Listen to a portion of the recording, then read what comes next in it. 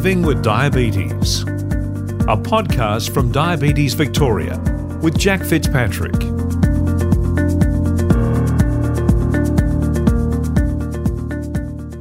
Hello and welcome to Living Well with Diabetes, the official podcast of Diabetes Victoria. This is a great forum for those of us impacted by diabetes, whether it be directly or indirectly, to discuss ideas, share stories, and build our diabetes community. I'm Jack Fitzpatrick, ex-Melbourne and Hawthorn AFL player and current Diabetes Victoria ambassador. Before we begin, I would like to acknowledge the traditional custodians of the Kulin Nations, where we are speaking from today, as well as all the lands across Australia, and pay my respects to all elders past and present, and to all Aboriginal and Torres Strait Islander people listening in.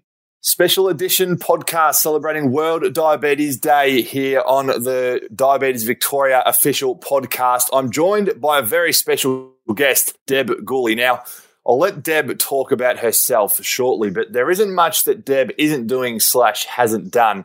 World Diabetes Day, of course, created by the International Diabetes Federation and the World Health Organization in 1991. It's a very special day, 14th of November every year, to celebrate the birthday of Sir Frederick Banting, who co-discovered insulin in 1922.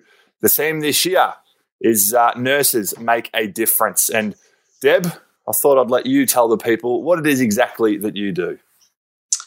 Well, Jack, thank you for this opportunity. It's wonderful to be able to talk about a wonderful career that I've had in both midwifery and diabetes education.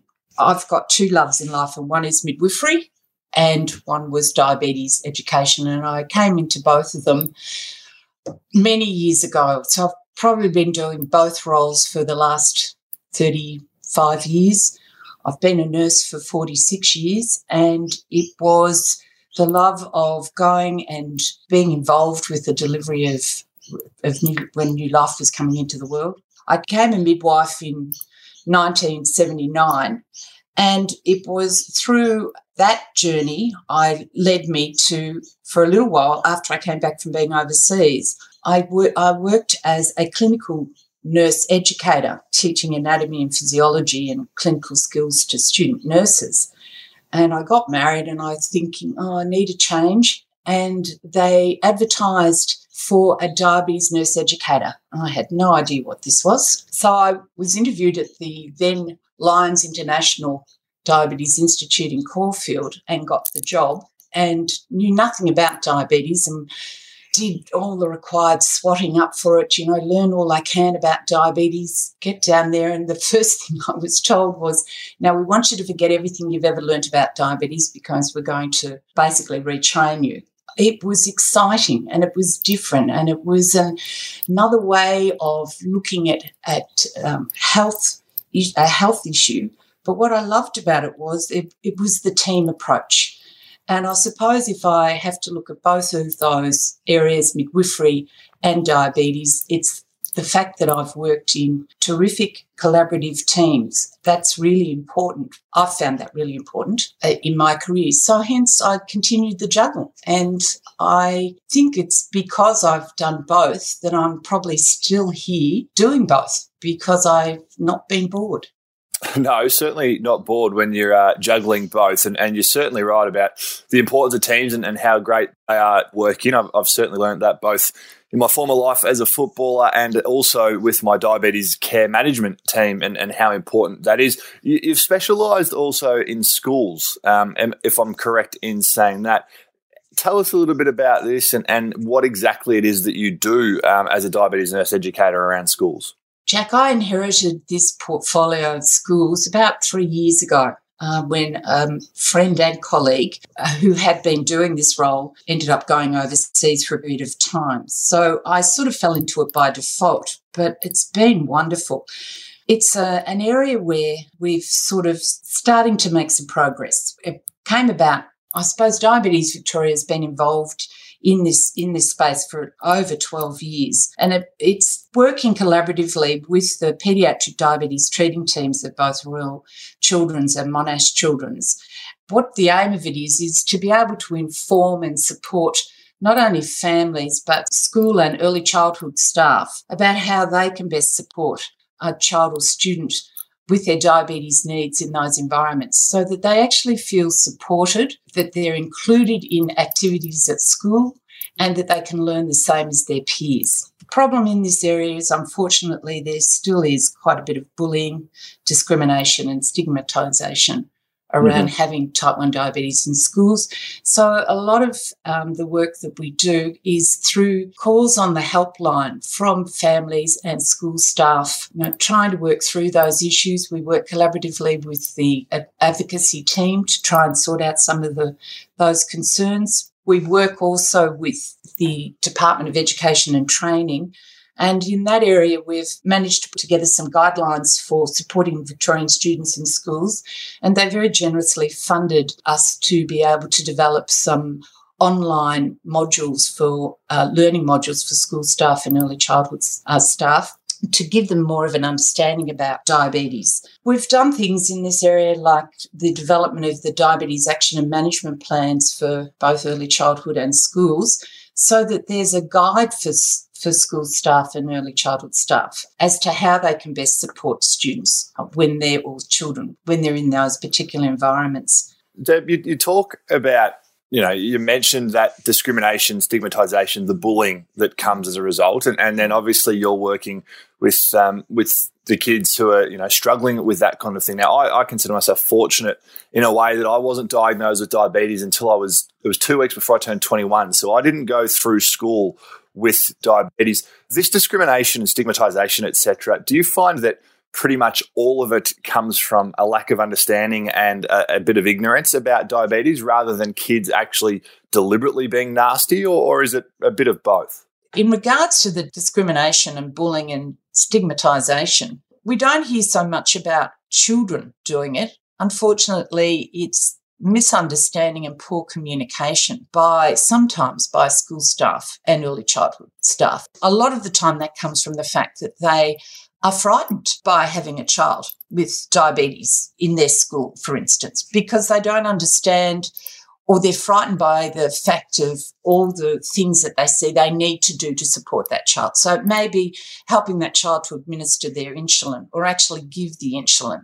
And so, it means then that schools have to accommodate that. So who's going to give that insulin? So we're depending on school staff to basically volunteer to put themselves forward to say, look, I'll take on that role. And lots of schools out there are doing a phenomenal job, Jack, and are really supporting the students. But some schools struggle in this area. Unfortunately, they're the calls we get. We don't get the calls saying, my child is going to this fabulous school and everybody's doing everything, I could ask for.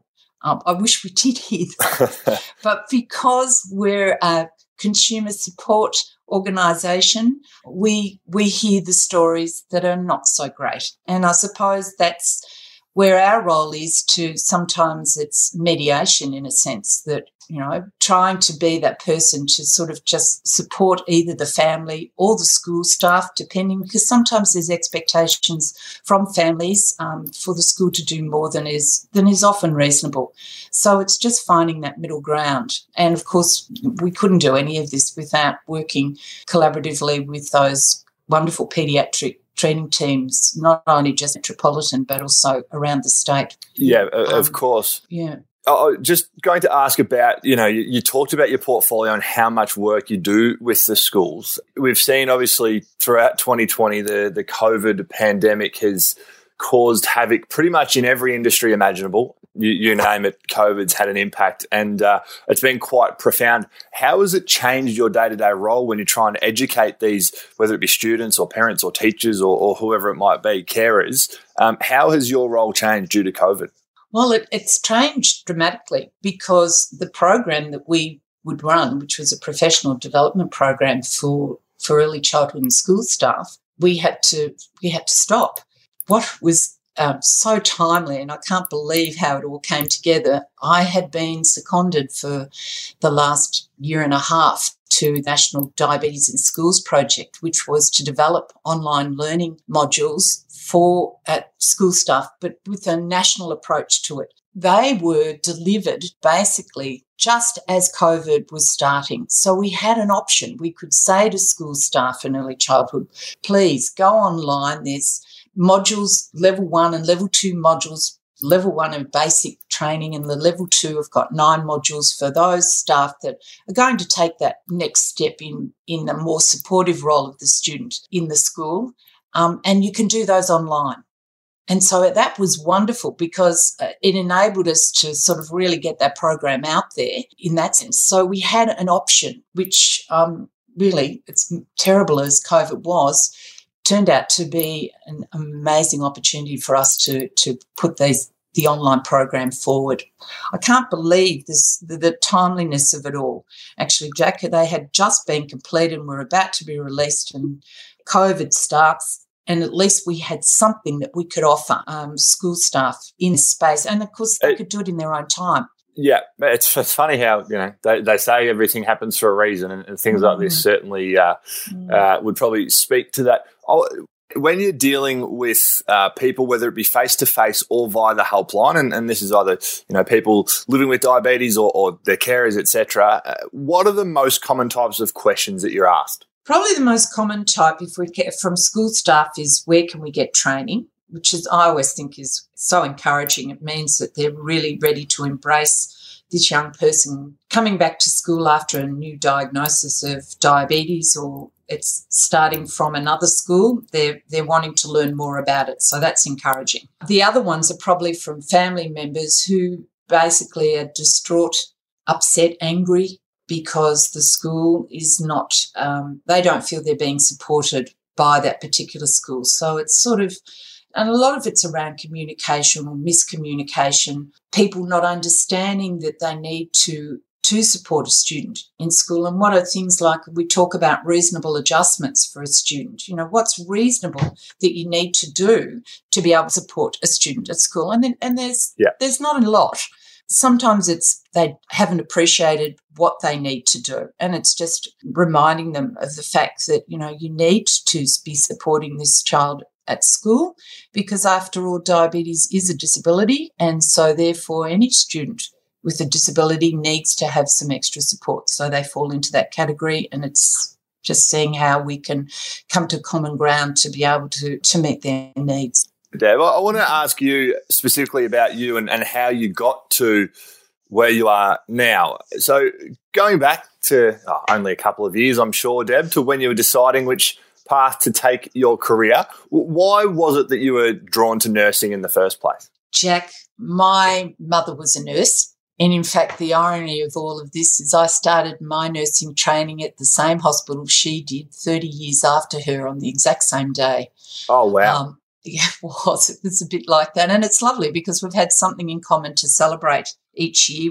We have our special moment where we say, right, we both started at the same place. And if I go back even further, Jack, I was actually born at the hospital I trained at, and we called them matrons in those days, and the matron in charge of my hospital actually delivered me, which I managed very successfully to keep under the wraps for many years for all my friends until we were sitting our final exams, and she came in to wish me all the best. And, oh, gosh, I never lived it down after that. They all felt I got special treatment the whole way through my training.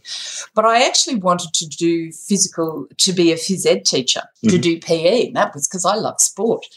And in those days, you were given studentships. You had a bit of time to decide because you didn't start your university course until about beginning of March, middle of March, and I thought, look, I'll just see what this nursing's all about. I'll go for the first, 6 weeks or so, and if I don't like it, I've got this other thing up my sleeve, and I got hooked, Jack. Yep. And so that's how I started with my nursing, and that was 46 years ago, and it's been a wonderful and diverse career. As I said, I've probably think the midwifery side of it, I love babies. I love looking after women and guiding women in their care, but it's also too when you've got the ability to be able to work in partnership with somebody when they're trying to work out how they're going to self-manage a lifelong complex condition, that is very special. So how can I support you to be able to manage, your diabetes? Because they're living it. How do I help you?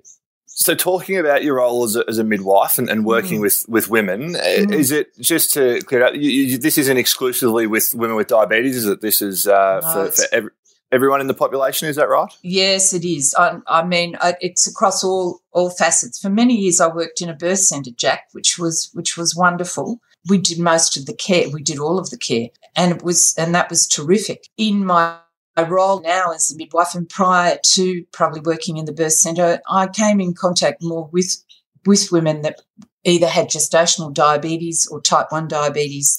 And amongst my colleagues, they knew that I was a diabetes nurse educator, so I tended to be assigned the care of women with diabetes. So I got to meet some amazing women giving birth, and being there was very special when they had their children. Well, for all women having their children, but knowing what they had to do to be able to have a successful pregnancy when you've got diabetes, particularly type 1 diabetes, I'm in awe of those women, to be honest. I was going to say, when you are working with women who do have diabetes, going through pregnancy and things like that, how are they and how do you deal with them, and what extra complications do they have to go through? And is there anything you could share or speak to anyone who might be pregnant or a woman potentially trying for a child who's living with diabetes? It does add another complex element to the pregnancy, because they're having to work hard to try and keep their blood glucose levels within